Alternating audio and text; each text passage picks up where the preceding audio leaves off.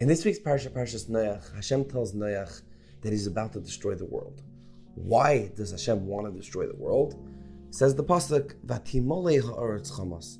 The world was filled with chamas. What is chamas? Says Rashi, gezel, one word, stealing. Frek Moral on this Rashi, he asks, what do you mean gezel is chamas and chamas is gezel? They're not the same thing, they're two separate things. Gezel is when someone steals and doesn't pay back. Chamas is when someone steals something but does pay back. For example, he says, I like my friend's watch, I'm going to go steal it, but I'll put $1,000 in its place, or whatever the value is. So in the end, he did pay back technically, but his friend wasn't agreeable to the sale, so it's technically stealing. But although it's technically stealing, it's not stealing, it's a different word for it called chamas. One's a gazlan, one's a chamsin. Answers the morale beautifully.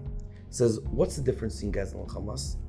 Gezel is when someone steals and doesn't pay back. So what in essence were the people of the Dar HaMabel doing? What did they have intention to do? Gezel. Their intent was to steal from their friend. But because everybody was stealing,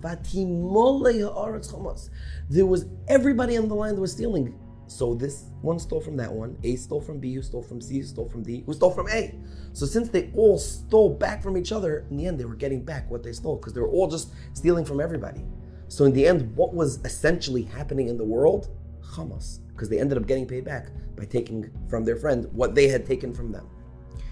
The Malaya Omer asks a kasha on this sugya of why Hashem had to destroy the world in the first place without giving them a physical chance to save themselves. Yes, Noach gave them a 120-year warning, but no physical chance. For example, by tzaras. By tzaras, when a person needs to be punished, so first his house gets tzaras, so he has to destroy his house, that's tzaras, and he loses the monetary value of that.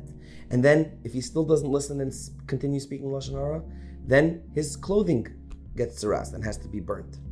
And then if he still doesn't listen, then his skin gets tzaras, and then the world, then he's destroyed, meaning he has to repent or it turns into leprosy, and then further things can happen. But the Dar HaMabel, all their mammon was destroyed right away, and the people were destroyed, but there was no level of chances. Zaktam Omer, the Platzker Goin, he says beautiful. He says that mammon kosher is the only way a person can have chances. But if the mammon's not kosher, if you were stealing it to begin with, it's not even yours, then you're not going to get chances for it. You're not going to get chances because it wasn't yours to begin with. How do we bring this down on a practical level for a lesson for us today?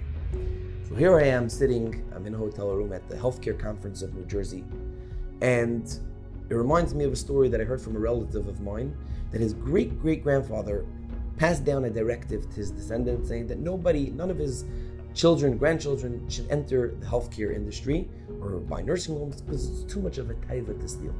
That was what he said. This relative still works in nursing homes because he said two things. Number one, it's very easy for him to say that. He was a very, very wealthy man. So it's kind of missing the boat. Second of all, he says the taiva to steal, because it's so great, if you overcome the taiva and you're strong and you put gedarim and fences around it, then you're turning the gashmis to ruchnis. You're taking the value of an avera and turning it into a mitzvah. And that's the goal in this world. We should talk about to learn how to give more. And if we have a taiva to steal, we should go ahead and do the opposite and give. Give tzedakah, give meiser. Give to another person, then it will be the opposite of chamas. It will be batimole or it's ahava. Everyone will just be giving more to each other instead of taking more from each other. And with that ahavas chinam, we should talk to the gula shalema, the rebuilding of the binyan bayis shlishi. Meher v'yameinu amen. Have a beautiful Shabbos.